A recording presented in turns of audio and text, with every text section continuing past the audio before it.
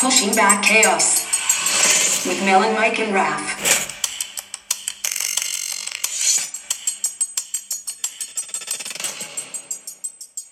Hey, welcome back to another episode of Pushing Back Chaos.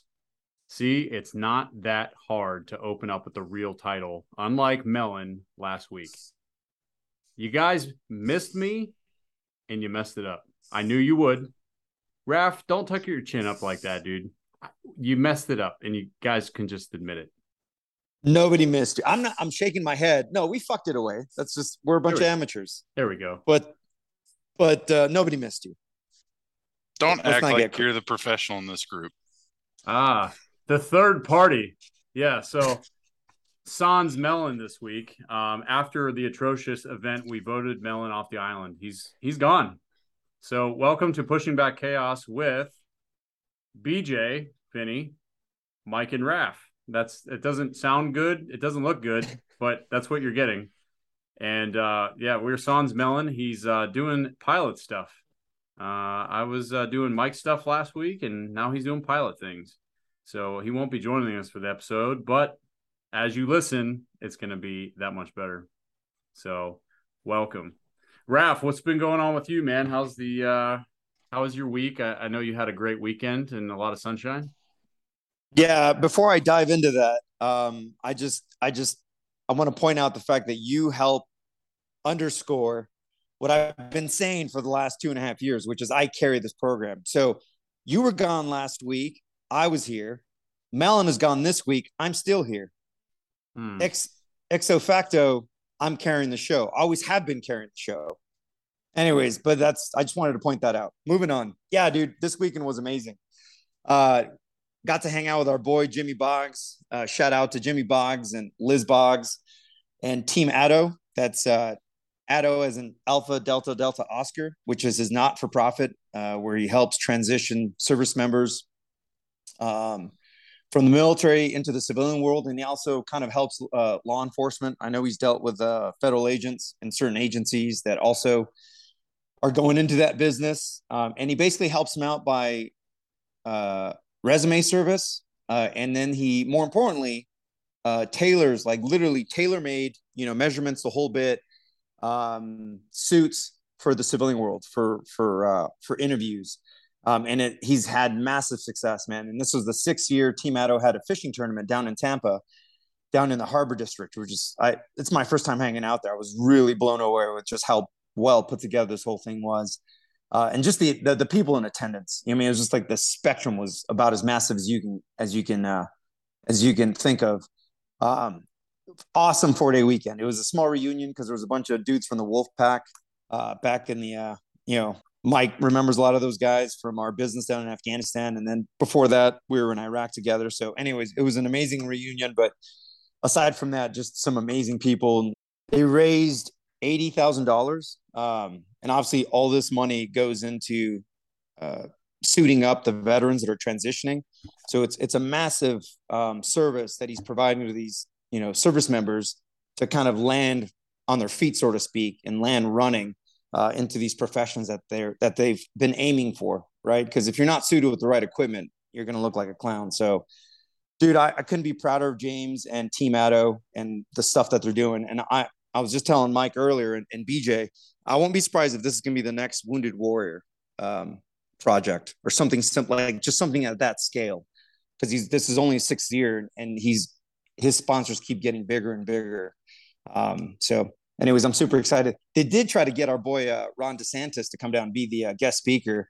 And like, no kidding, his office responded and they couldn't. Anyway, I'm sorry, I'm mixing him up with another charity. They're trying to get Ron DeSantis at another buddy's charity.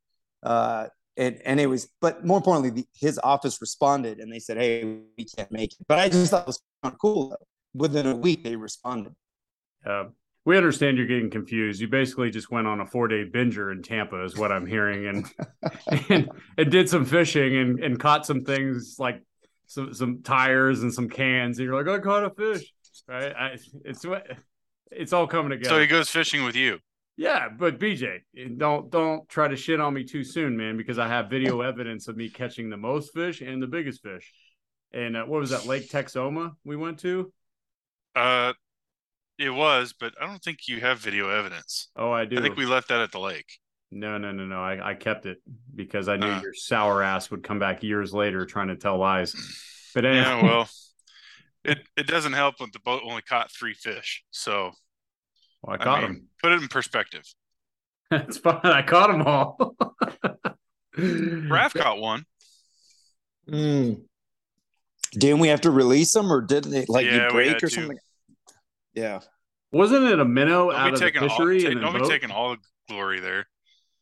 Oh, Raph took the bait out and said, "Look what I caught." I mean, it doesn't really count. I saw him hook it, drop it off the side of the boat. Hey, he wasn't going hungry. It's a fact.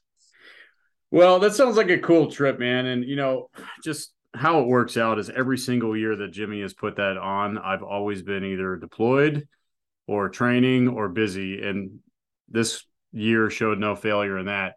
I had a busy week, like I said, went home to Pennsylvania, up in Pittsburgh. And, man, I had a loaded schedule every single day, but literally one of the best weeks that I've had in a long time.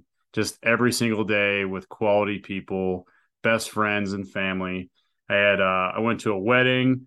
I went to the Steeler game, which I lost because the offense sucks because BJ's not on there. I had a great quality time with my pap.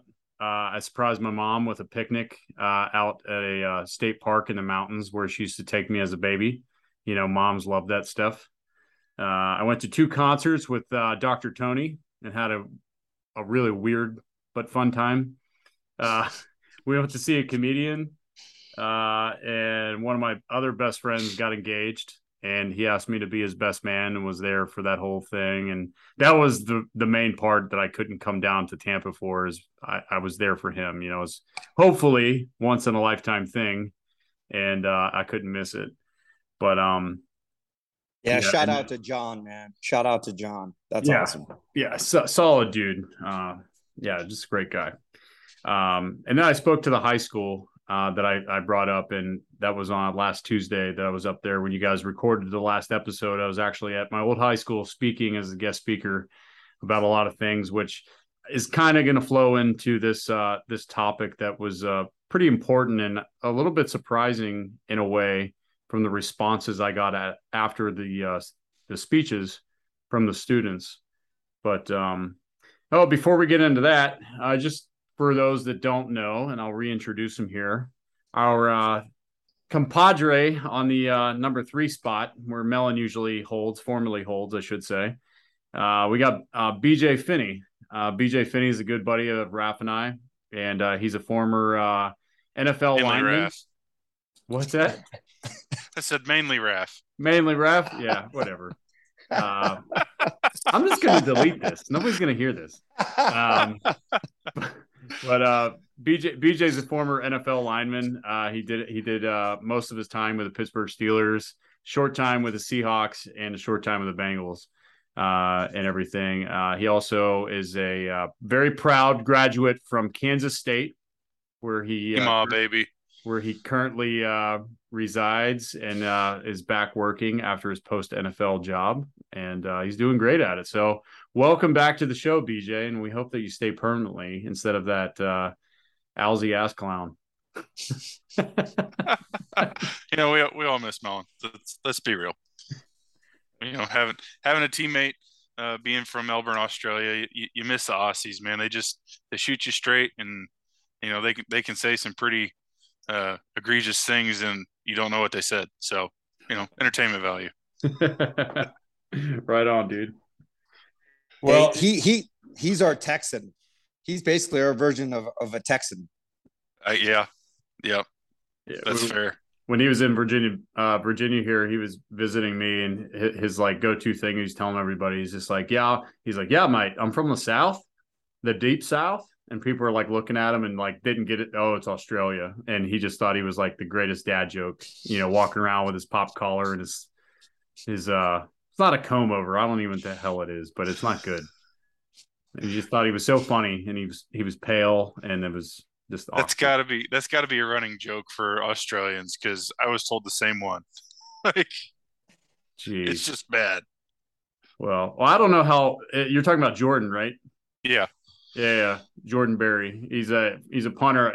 I think he's with the Minnesota Vikings now or whatever. So which is kind of No, funny being he's what? back in Pittsburgh for a couple of weeks. Oh, he is? Oh, okay. Well, he was up there for a bit. So I don't know how a guy from deep South Australia goes in high North America and gets away with that joke. Well, But that's where he's from. So no. Well, let's jump into this topic. So this topic we came up with like I said, reflected from the students, and there was a lot of responses after the speeches. And when I gave my introduction, I talked about who I was, being from a hometown, kind of my backstory. We talked a little bit about 9/11, which was about a week and a half, 2 weeks ago, and shared my story about where I was on that day. And then I talked about current conflicts, and then a little bit about my job and like what I did. And one of the biggest group of questions that I got was, were you scared? Weren't you scared to go to the military? Weren't you scared to go to war? How did you feel going into all this? What was it like jumping out of a plane the first time?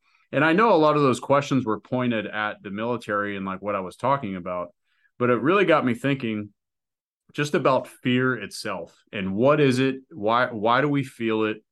And how do we go about getting past it to achieve something?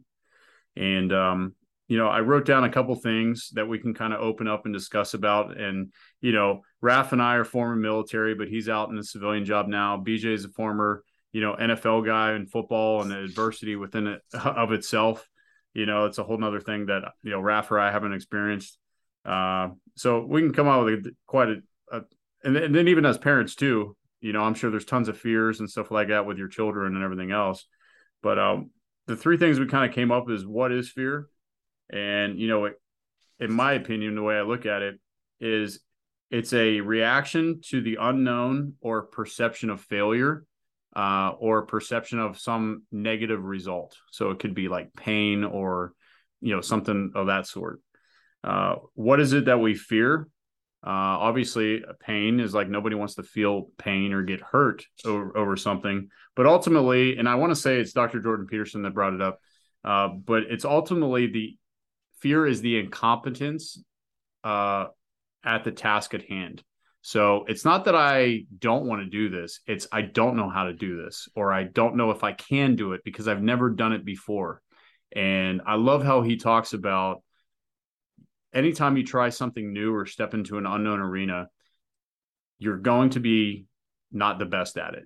You're not going to maybe be the worst at it or whatever, or just fail right off the bat, but you have the understanding that you're not going to just step into it and be a rock star every single time, and to embrace it, that it is new, that is opportunity to grow. And then also too, how do we approach fear and how do we get through it? And what are some things that can be there to help us through? And I wrote down, you need to have confidence with small tasks. So obviously, if you're going up for a college degree, or you're going to take a massive interview to get into a job, or you're doing something physical, it's pretty daunting, and you're not just going to go out and run a marathon. You're not just going to go out and apply for a 6-figure job or a professional sports team right off the bat. You got to build your confidence within small steps or small tasks to test yourself and build that confidence all the way out to be like, yeah, I can do this. And you're learning along the way. The second point I had is record your self data or your achievements. So anytime that you're going for something, it's just like, man, who am I? Like, how am I going to step into that place and try to get this job or this opportunity? And it's always good. I have this at work, and I call it a I love me binder. And it's not a cocky thing, but it's literally my record of every qualification, school, education, like everything that I've ever achieved in the military. There's a copy of it in this book, and it's about 2.5 inches thick, full. And anytime I go up for something, I can look back to this book and be like, I've done all this. I've achieved all of this. I'm pretty good. Like I'm not this unworthy piece of shit that's just taking a shot in the dark. But I've accomplished a lot in the past, and man, this is good to have. I can reference myself in black and white. The third part is my support group is, I can't do everything by myself. Most of the time, I'm always depending on other people to pick me up, to teach me, to mentor me, to vent to, You don't want to just let out the right type of aggression or something out that in a healthy way. And then also changing my mindset that it's not a punishment, that it's not meant to be painful or unenjoyable, but it should be exciting. And I should embrace it, that it's an opportunity to change and to grow. And once your mindset changes and I look at it that way, things aren't that bad. You know, the water is not as cold, the days aren't as long, the task isn't as bad, because I know it's like, man, I'm moving and I'm growing. This is living. And I've said that before. There's a difference between being alive and living. And when you feel that tension, that anxiety, your nerves are kicking, you're getting the twitches, you know, your mind's running 100 miles an hour while you're laying in bed at night, that's living. You know, I'd much rather be going through that than being, you know, sitting on a couch or being dead and not feeling a damn thing. So just to open up, that's kind of what came from that. I got a lot of responses from the students. I've been, you know, I've been thinking about trying out for the football team, and I'm scared. I don't know if I'm big enough. I'm really skinny. You know, trying to get through high school, I'm scared about this, or trying new things. And I would say 60% of the questions I got back from the students were having fear of doing something that they want to do in their life. And I was like, wow, who's inspiring you to get out there? There was a lot of fear that I picked up from their side. So what are your guys' thoughts on it? We'll kick it off with you, BJ. Well, the reason I laughed is, you know, I'm not big enough, or I'm not strong enough, or just the list of excuses. And, you know, if you keep making excuses, you'll never get anything accomplished. And, you know, that fear of failure keeps you from trying. And then, you know, that's why I laugh, because it's funny to me to listen and talk to people that always say those things. And it's like, well, what are you going to try at? Because, you know, you're robbing yourself of knowledge and of joy, potential joy. So just, it's funny to me that is as repetitive as it always comes out to be. Yeah. What is that like on your side? So like growing up, going to, you know, playing collegiate football and then to the professional level. What are some examples that you've seen of like that type of fear and people making excuses not to be able to like do something for the first time in that environment? I think when the first time they make the excuse, you got to have the right group around you, like I had, of, well, tough luck, you're going to try it anyway. You know, and so when it took the opportunity for you to weasel out of it away. I mean, you had to do it. And you have to jump in, you have to swim, you know what I mean? I don't know. I didn't get a chance to not do things. So it's weird. It kind of makes me laugh, because most things you can volunteer for, but like you've already made it, you're committed, you're contracted into that group, and they're like, hey, you're going to line up and this dude that weighs 300 pounds is just going to hit you as hard as he can. And you either do something about it or you don't.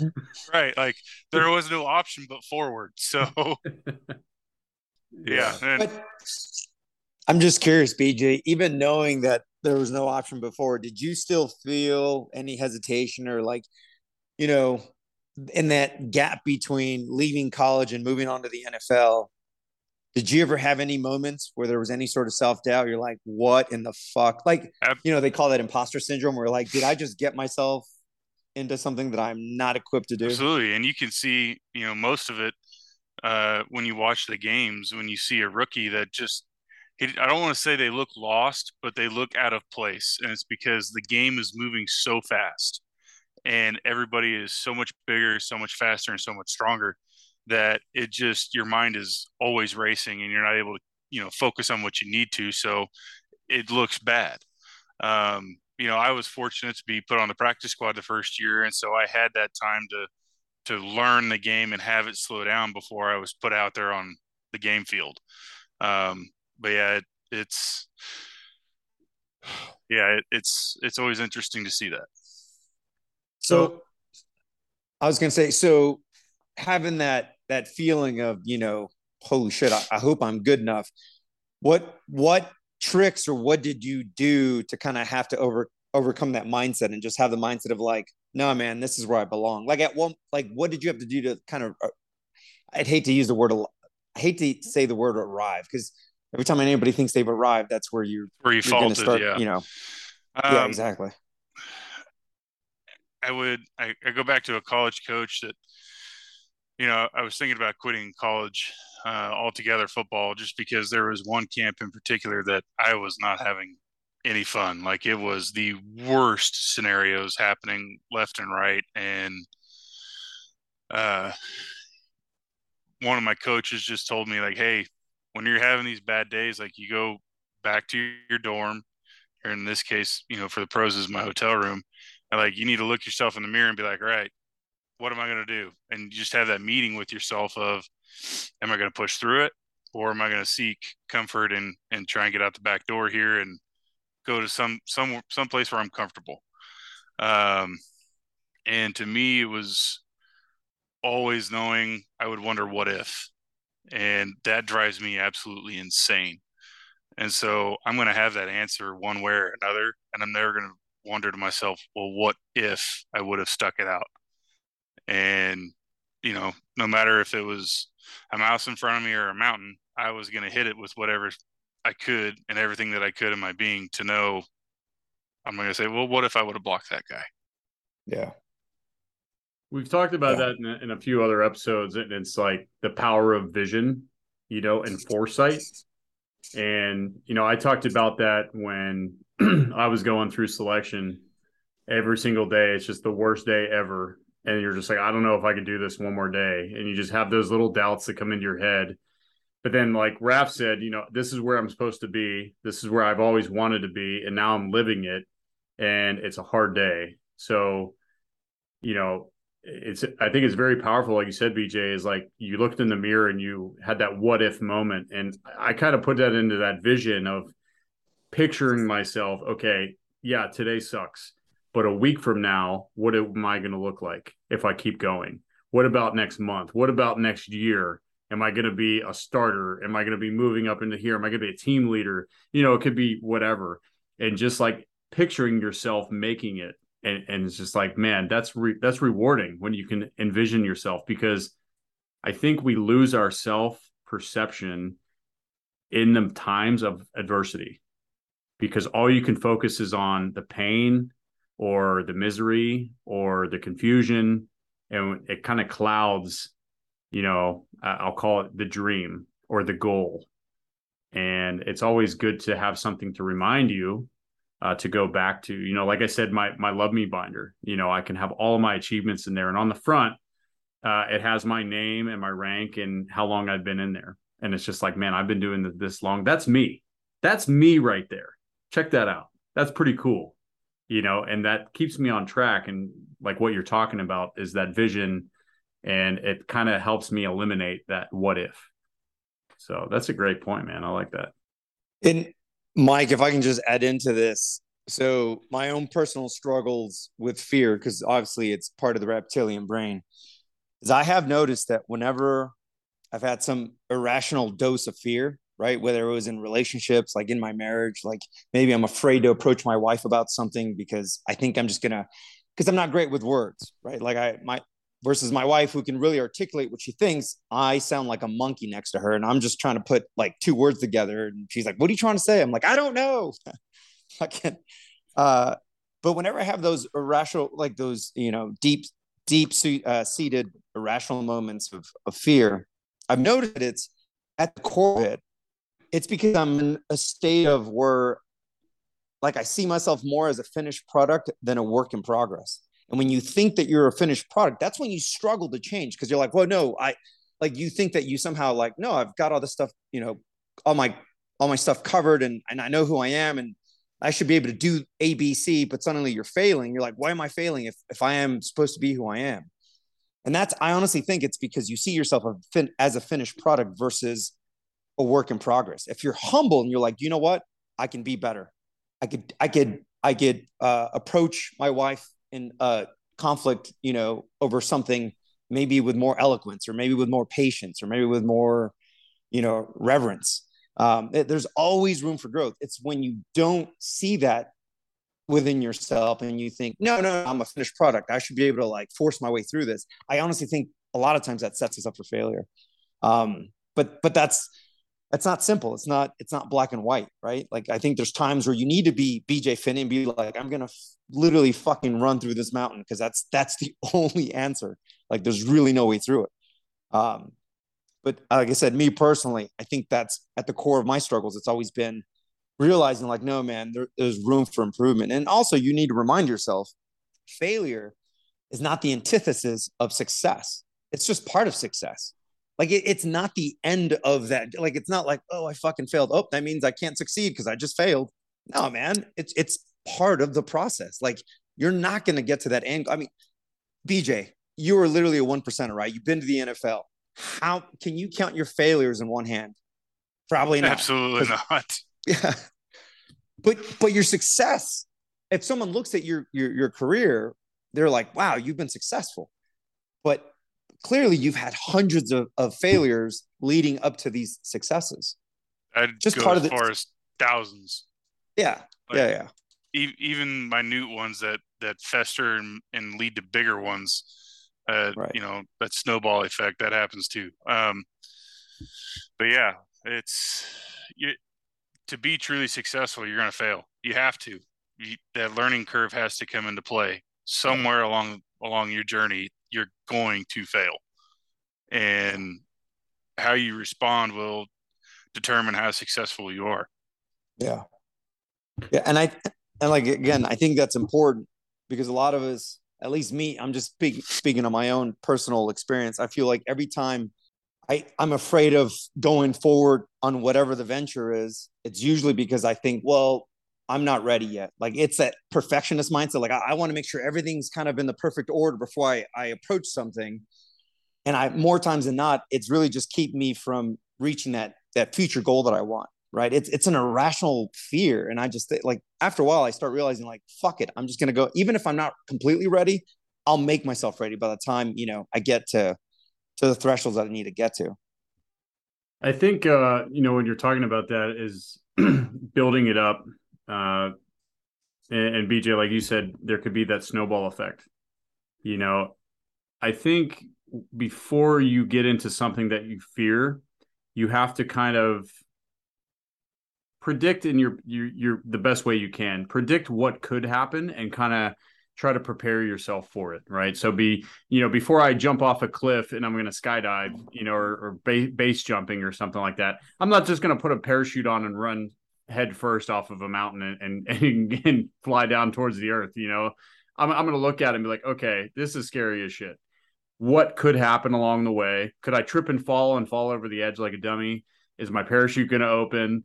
Can I get to my reserve at a certain altitude? Like, you're taking calculated risks when you're going into something, and knowing the risks and then planning for them can alleviate some of that fear, because then you're kind of like, you're going from the wide open to building a controlled road through the chaos, and it can kind of be, I call them warm and fuzzies, but it's just like you build small, if you pictured a road through an arduous, forest or mountains or something like that, it's pretty daunting. But when you're along the road, it's like, okay, once I get to this mile marker, all right, I know where I'm at, and I know where I stand. I'm good.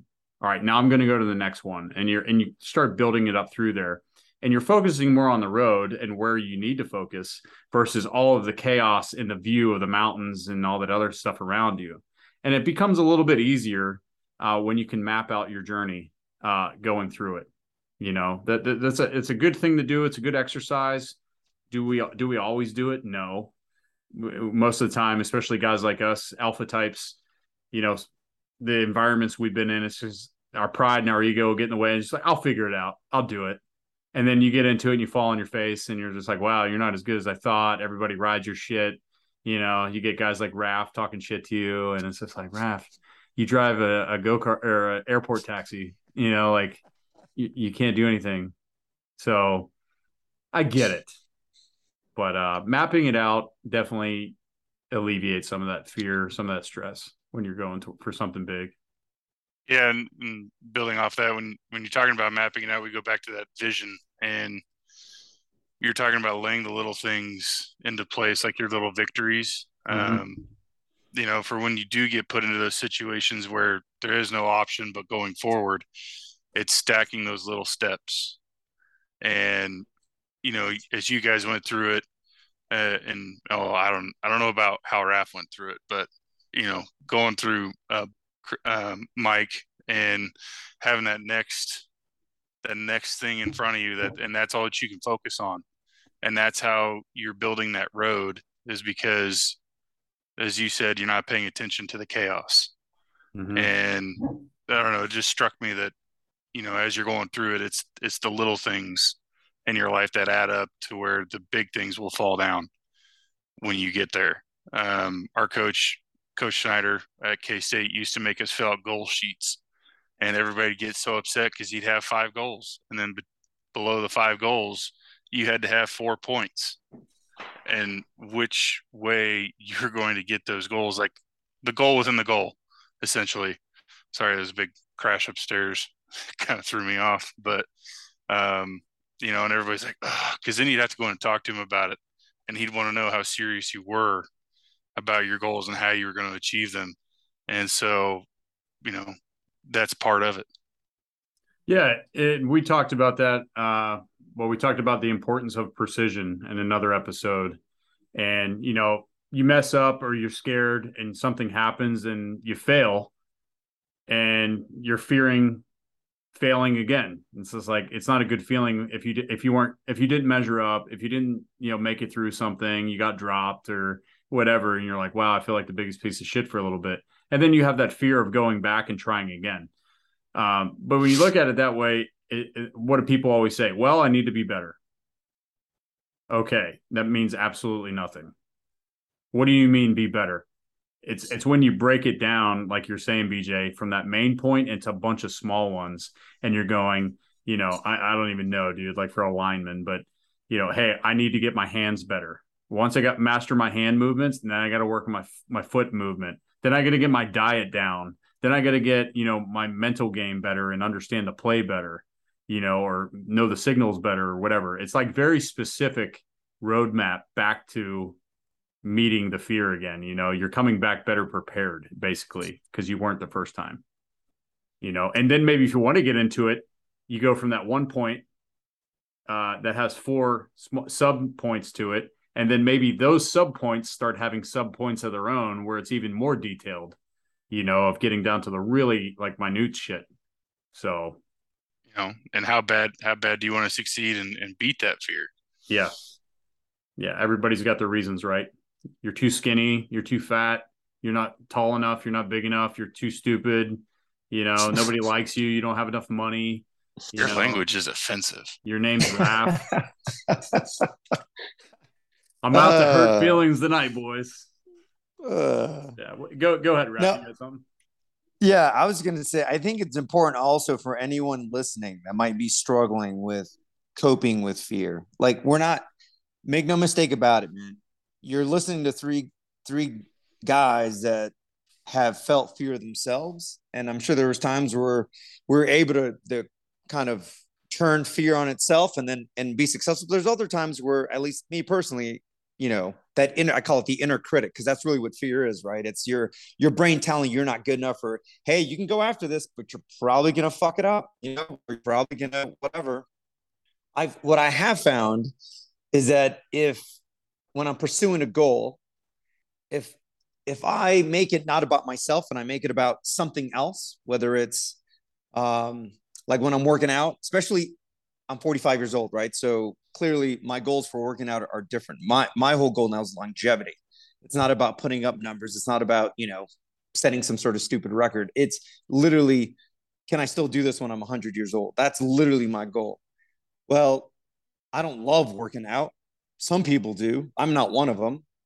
The thing that I shouldn't even say motivation. The thing that gives me the discipline to keep the routine is thinking about my family, knowing that I can be just a better utility to my wife and my son and my friends. If I'm healthy, if I'm fit, God forbid we're all traveling together and somebody's car flips over and it catches on fire. I know that I'm able to pull your family out of there. Right. And likewise, you guys can do that to my family. I think about that stuff. I literally think about that stuff while I'm deadlifting or I'm running or I'm doing whatever. So what I'm basically saying is, if you know you're being crippled by fear, get a support group. Find those friends that are there for you, that aren't going to beat you down and be like, hey man, I'm really trying to achieve this. Help me with a little bit of the motivation. And I'm sure, Mike, when you were going through selection, your failure of failing your friends was probably bigger than your own personal fears, right? Oh yeah, I'm sure absolutely. you started getting close. Yeah, like you don't want to fill a dude to the left and to the right of you, so you're going to put out every time to the best. And BJ, same thing with you. You're on the line, right? You're protecting the dude to your left, the dude to your right. You would rather, Oh yeah, hurt your body, than watch your friend get hurt because you did something wrong. I mean, that's a motivator. That's always a motivator, and it turns that self-critic around. Yeah, that's what I found out in really strong teams or really good environments, is when you hear people with that selfless attitude. One of the questions I got asked when I was speaking was, how do you weigh yourself in an environment versus your teammates? And I said, oh, that's very easy. It's teammate, then myself when it comes to that and working. And I said, I could get hurt or I could get killed, and that's fine. Like that's on me. That's my deal. But if I do something or I don't do something out of fear, and I'm not there to be the person that my teammate needs me to be, and they get hurt or killed, that's literally the worst thing that you could possibly do to me, because I will eat myself up from the inside. Because of that fear led me to it. And then that's probably going to haunt me for the rest of my life if I don't address it. The only way to beat fear is to re-engage with it and to come back to it. And, you can't come back to it with the same mentality, with the same approach, because that's the definition of insanity. Doing the same thing over and over and over is the definition. You got to come back. Different results. Yeah, exactly. You're expecting different results by doing the same thing over and over. Thank you. See, he went to college. See, I'm so proud of him. That K-State education. I love you, BJ. Hey, man. It's a great one. You should try it. It might help. Actually, I know it'll help, but you got to get in first. So, separate note, I can't do it. I'm fearful. I tried out for warrant officer 18 times. I was denied, 18 times. And I'm just loaded with fear, boys. I can't get over it. So God, you beat me to the punch. As I usually do. Anyways. But there's a term for that. It's called accountability. There's a guy named James Cleary, and he wrote a book, and I can't for the life of me think of the title of it, but it has to do with basically Atomic Habits is the title of the book. It's a New York bestseller, but he basically talks about that. One of the secrets and the keys to some of the most successful people is that they always had somebody they were accountable to, and it's never yourself. It's somebody else. It's literally like a best friend or a teammate that, and likewise, you kind of feed off each other, because you're less likely to give up on that person than you are. Like we'll give up on ourselves all the goddamn time. Like literally we'll do it as a hobby. But, if you got to look somebody in the eye and be like, hey man, I told you I was going to be here at 5 and I wasn't here at 5. Like you feel terrible if you're a decent human being, unless it's Mike and Malin, then you know what? I'm late all the time. Like I make it a point. It's a power move. I make it a point to be late. We know. Podcast. We know. But that's different. Yeah. That's different. So that's a power. You're carrying the team. You're allowed to be late, right? Thank you, BJ. You're the most consistent. You're the star. Yeah, like you're. Mike's looking at me like I could kill you right now. That's all right. I could bury BJ right now with something, but I really like him. He's a good dude. Yeah, sure, yeah. And you could try, but you got to dig a big hole, my friend. All right. So look back real quick. I think it was 2018 or 19, and the Steelers played the Patriots. And you need new weapons. There was a penalty. There was a penalty on the offensive line where everybody moved but the center, and he never snapped the ball. take a look who the center was. Sunday Night Football. It was 2019, week 1. See, it must not be important if you know exactly when it was. Hey, all I gotta say is the check still cleared. And that's a winning attitude. And some good memes. Have I always? Absolutely. They called me legend. So what's wrong with that? Legend has it he's still there. That was the best picture. It's a black Gillette Stadium, and BJ is still there holding the ball, and the lights are out. The best. No, those are all great points, though, man. I mean, we've all failed. We've all had messed up something so bad, and then it's especially with work. Okay, your job. I mean, in the game of football, like, geez, what's the saying? Like, every single play you could call holding because someone was grabbing or doing something like that. You must be hanging out with defensive players. Okay, well, maybe so. But there's certain things, like every single play you could just royally mess up and blow the game. There's stuff in flying and aviation that you can mess up, and then you got to go back and explain yourself, or you get grounded or something. And it's like, man, how am I coming back from this? And we talked about making mistakes or unhealthy choices, but then that fear sets in of, shit, yeah, I know I messed up, or I know I have to face this again because I have to go because it's my job, or I don't bring the resources and the money or the support that I need, my family needs, the job, whoever, my teammates, doesn't matter. But, you start weighing those options. And like Raph said, you look outside of yourself and you're like, man, this is bigger than me, and one of the scariest moments for me is 2018 in July. I was out diving and I had a shallow water blackout, and I sank down to 40 feet with no O2. I was completely blacked out, unconscious for a minute and a half. I was as white as snow. My lips, like I was gone. And my swim buddy was a brand new guy, 22 years old, on a breath hold, swam down and kicked my ass to the surface. And I had a rifle, pistol, mags, like all kind of shit all over me. I was heavy, and he kicked me all the way to the surface on a breath hold and saved my life. And I went and got checked out, and I'm sitting there realizing, like, holy shit, I almost died. I'm going through med checks and all that stuff. And then the question came up, my leadership came up to me and they're like, "Hey, Mike, how you doing?" And I was like, "I'm good. But if I'm going to be honest with you, I'm a little shook up, like I almost died." And they're like, "Well, the same dive, we're doing it again tomorrow. And let us know in the morning if you want to go, And man, if that didn't weigh on me, I'm like, dude, I almost died and was underwater with no air, and I was I was dead. And I was scared, man. I'm not going to lie. I was scared of, like, I don't want to go back down there and there's something wrong with me, or I got too much CO2 buildup in my system and it can happen again, or I'm flirting with death. And it was like, man, I have to get back in there.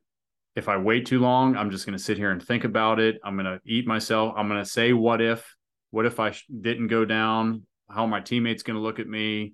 I'm not trustworthy. I'm not dependable, and it became bigger in myself. And then at that moment, I was like, yeah, I'm getting back in. So next day I'm there doing dive soup checks, checking everything. And all my guys are looking at me, and they didn't say anything, but it was one of those times where they walk behind you and just tap you in the arm. Like, hey man, good on you. And that you were just doing the right thing. And the dive went well. It went really well, actually. So I minimized that time of getting inside my own head and overthinking shit. So for me, that was one of the hardest times recently. So I've got kind of a similar along those lines, Mike, and you might remember this, even though I think you had just left. It was the second Black Hawk that we lost in Afghanistan that actually got shot down. And I remember Colonel Hines just talking to the whole unit and just saying, kind of making our peace with the boys that we lost. And, looking back, now I totally understand what he was doing. And he basically paused all ops for a couple hours, like a handful of hours, so we can kind of kind of like, make our peace with the fact that we just lost our brothers. But I mean, just as quickly, we were back on missions. Not only that, we went back to the place where that helicopter was shot down. And obviously we went back with the kitchen sink, everything in the kitchen sink, ready to avenge those deaths. But looking back, I realized that it wasn't just about, fighting back the enemy. It was actually fighting back the inner enemy, which was the real fear of like, holy shit, these dudes literally shot one of our helicopters down. Suddenly you're not as invincible in these multi-million-dollar machines, like you suddenly realize, yep, the enemy gets a vote. And looking back, I think it was one of the most brilliant things I've ever seen. And I'm sure it wasn't easy for him, but I'm sure looking back, I think it was one of the most brilliant things I've ever seen a leader do. Like I'm telling you, it was like literally we paused for 4 to 5 hours to do the ceremony. We did the hero mission where we transferred the bodies on the C-130 or C-17s, and then they went home. And then minutes after that, we were launching back to the valley, setting up OPIP sites to fuck those dudes up. I mean, it was like, yeah, I wasn't on that. But I talking to the guys, I know that there was like fear, but there was also like kind of like they had just made peace with it. Like just kind of like, hey, this needs to be done. And I think there's something to be said about like when you royally if you come across a failure that's really significant, the best thing you can do is not take lots of time. It's literally just get up and get back. And I think you're going to be way better off, whatever it is. It doesn't have to be combat. I mean, it can be anything. It can be a relationship. You say something stupid to your wife, you totally ruin this relationship. The best thing you can do is get up and go back and apologize. Because we all know apologies are shitty, especially when you're the idiot. It's terrible. It's a terrible feeling. Yeah. But it was a great lesson I learned from Colonel Hines, who's hands down still one of the greatest leaders I ever served under. Agreed. How about you, BJ? What's one of those challenging times for you? Well, I'm trying to think. So it was August of 2019, and we were in training camp in Latrobe, and we had just lost our wide receivers coach, Coach Drake. He unfortunately had a heart attack in his sleep while out at camp. And a few days go by, we're back out on the field. It's a really hot, humid day, and I don't do well in heat. As you guys are aware, I sweat a lot. My body just, after a while, says enough is enough. And we were going through practice one day. I got done with my one-on-one pass rush attempt block. We call it, one-on-one drills.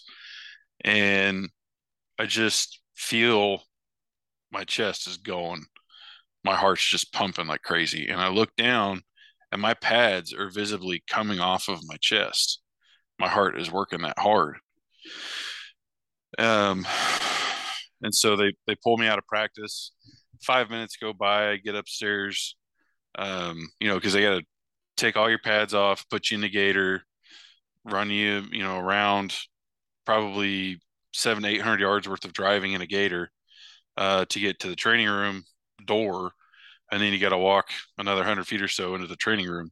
So a good amount of time has passed because we had to get through fans and stuff. So, 5-6 minutes. My heart rate was still 185. And,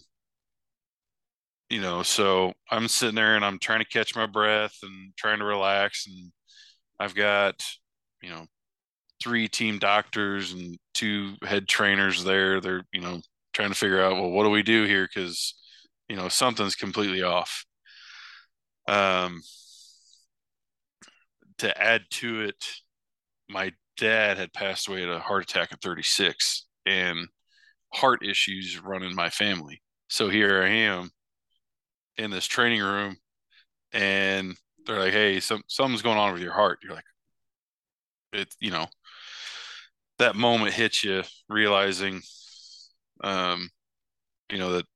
that mortal realization. And so they sent me home that night to Pittsburgh because I had a cardio stress test the next day. But it was a nuclear stress test. So they inject you with a little bit of radiation so they can map out, all the chambers of your heart and how thick your muscle is and seeing if you have any blockages, that kind of thing. And I remember sitting there that night with my wife, and I was terrified because I knew that my pulse was still high, and having the family history and then just losing Coach Drake was like, am I going to wake up tomorrow? And knowing at some point I was going to fall asleep, but I didn't want to, that fear of like, this might be it. And, I guess you could say, fortunately enough, I did wake up, to make it a little bit lighter here. Dealing with that fear, and it's still going on today because, ever since I had to retire with injuries and stuff, my health has kind of taken a downturn, and I got covered in poison ivy. Had to go get a prednisone pack and found out my blood pressure was 165 over 102. And so there again, that family heart history is coming back into play, and having to come up with a goal plan of how to get myself in ways that I can back into shape without having to go through back surgery for my spine. It's just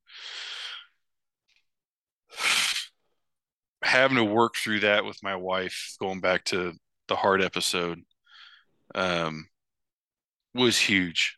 You're saying you got to have those people around you, and she obviously was that one that was there because she was the only one that was there at the time with me, and that fear weighed heavily on me. It weighed heavily on my family, but like as Raph said, going back on mission a few hours later, I mean, eventually I'm gonna have to fall asleep. So, my body just answered it for me, and I was good. The worst fear that I ever had, though, as a parent, is watching your child choke. Oof. And I truly mean choke, not just, kind of pause for a second and they cough it up. Like, no, like you perform the Heimlich, legitimate choke. And it was me and my daughter, my wife had left to go get her hair done, and I don't even remember what she choked on, to be honest. Some food, because she was sitting next to me, and our deal was watching the Bone Collector. The hunting show. I don't have to. As soon as she hears that soundtrack come on, she is right next to me, and she was standing there, and we were watching the elk episode. She loves the elk bugling. She loves that sound, and she turned to look at me, and I looked down, and she had already changed colors and started, flailing, and just seeing the sheer terror in her eyes. And they give you those, as everybody thinks they are, those dumb videos or like lessons before you take a child home from the hospital. Yeah. And a lot of people are like, even they're said, you don't really need to watch them. They just make us like present this to you and check the boxes or whatever. Thank God I watched them, because had I not, I wouldn't have my daughter today. Just that Raph you'd mentioned earlier of going through those scenarios in your head and having that map and that game plan. And that's one thing I do is, okay, well, what if this happens? That always comes back to what if. And by running through that scenario in my mind from that video of how to stop a 1-year-old from choking, I just innately did it. And I couldn't come down off of that fear for a couple days. Like I was pacing around the house trying to get my adrenaline to calm down. Even after she's playing and laughing, I was like, no. Like, that's the look that you never want to see. And dealing with that fear, I mean, you still deal with it as a parent, the fear for the child, but it's what can you do to best equip them or be in a position to help them that quells it. And so, how old was Zoe? It's Zoe, right? yeah, Zoe. Yeah. And How old was Zoe when that happened? 14 or 15 months was off season, so it had to be around February. Yeah. So God, man, that is a parent's worst nightmare. So from what it sounds like, there we all described these pretty harsh moments that just filled us with fear. But maybe something like that is long term, like, the diving incident, that was quick and that was over. The Black Hawk that got shot down, that was like in that instant. But like over time, like especially with children, they're kids for a long time. And like I can't imagine the daily fear you wake up. And so like I can't really beat it. I kind of gotta live with it. Like it's not just you're gonna face it and it's gonna go away, but it's always gonna be there of like, man, I fear for my kid getting hurt or choking or falling down the stairs, or like it could be anything just random, especially with kids. Um, as Melon and Raph described as little terrorists from the last episode. But you never know what they're going to give you. So that's a good point too, is living with fear versus just beating it. That's pretty valid. But well, I mean, I know it's close time to wrap it up, but I think it's also important to note that fear is necessary, right? It's what's kept our species alive for generation after generation after generation. I mean, it's part of the instinct of survival. But at the same time, in massive doses, it can be very irrational that you're afraid for whatever. And it just stops people from pursuing greatness. And that's really, I think, what we're talking about. Yeah. And achieving your goals. Yep. Well, as Raph said, it's that time. Before we wrap it up, do you guys have any closing points that you'd like to share for the topic? I'm surprised that you haven't brought out the FDR quote. If anybody to bring it up, it'd be you. Go ahead, say it since you know it. It sounds like no. It's and all you got to do it in the accent too.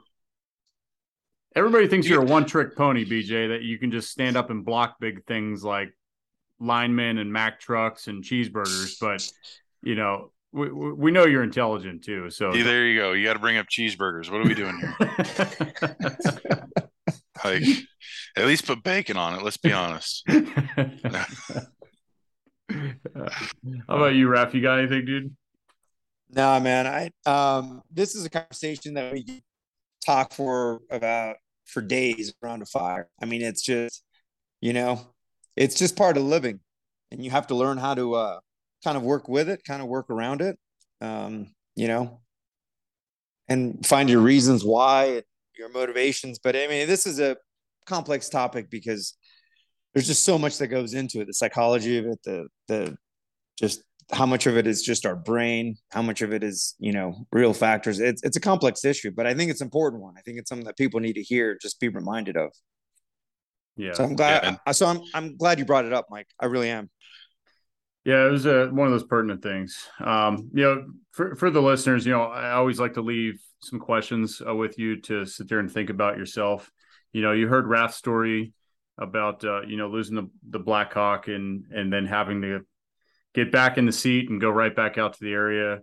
Heard BJ's story about him in football and dealing with a lot of fear within himself and some family history with heart problems and everything. But then hey, I was witness to it. I don't think I was at that practice, but I was at, I think, one of the ones after it, and he was back out there hydrating like a damn camel, but he was out there getting after it again, and he was back there hitting, just like he said, you got to get out there. And then, sharing mine about the diving incident and getting back out there under the water and at nighttime and just being pitch black. And, all three of these are pretty drastic. But what I want the listeners to do is sit there and ask yourself, what are you scared of? What are you afraid of? What fear do you wake up with? What fear do you go to bed with? And ask yourself some of these questions. Why do you fear it? Why do you feel the way you feel about it? And then, I love that BJ brought it up. What can you do about it to approach it? And don't be vague. Be very honest. Be very specific. Don't say, well, I need to be better. I need to be stronger. I need to be smarter. No. Map it out, write it down in either, main topics with subpoints, and those subpoints have subpoints. Like, get really specific and address something that's in your life that's holding you back or your family back. And there's no better time than now, because time is fleeting and it's better to address it sooner than later. So that's all we got for this week. Reach out to us. Let us know what some of your biggest fears and how you came over them. Look us up on Apple Podcasts, Spotify, Heroes Media Group, all those. I know we say it every week. Melon says it every week, but I'm pretty sure nobody listens to the Melon. So I'm going to ask you very loudly to go on, leave us a review, hop on there, leave us some, a 5-star review, leave us your comments, your thoughts on there. Check us out on Facebook, Instagram, and we love hearing from you guys. We do read everything. And if you really like the sound of the show, because we're down the see you next Tuesday from Australia, then let us know about that too. We'd appreciate it. So until next week, cheers.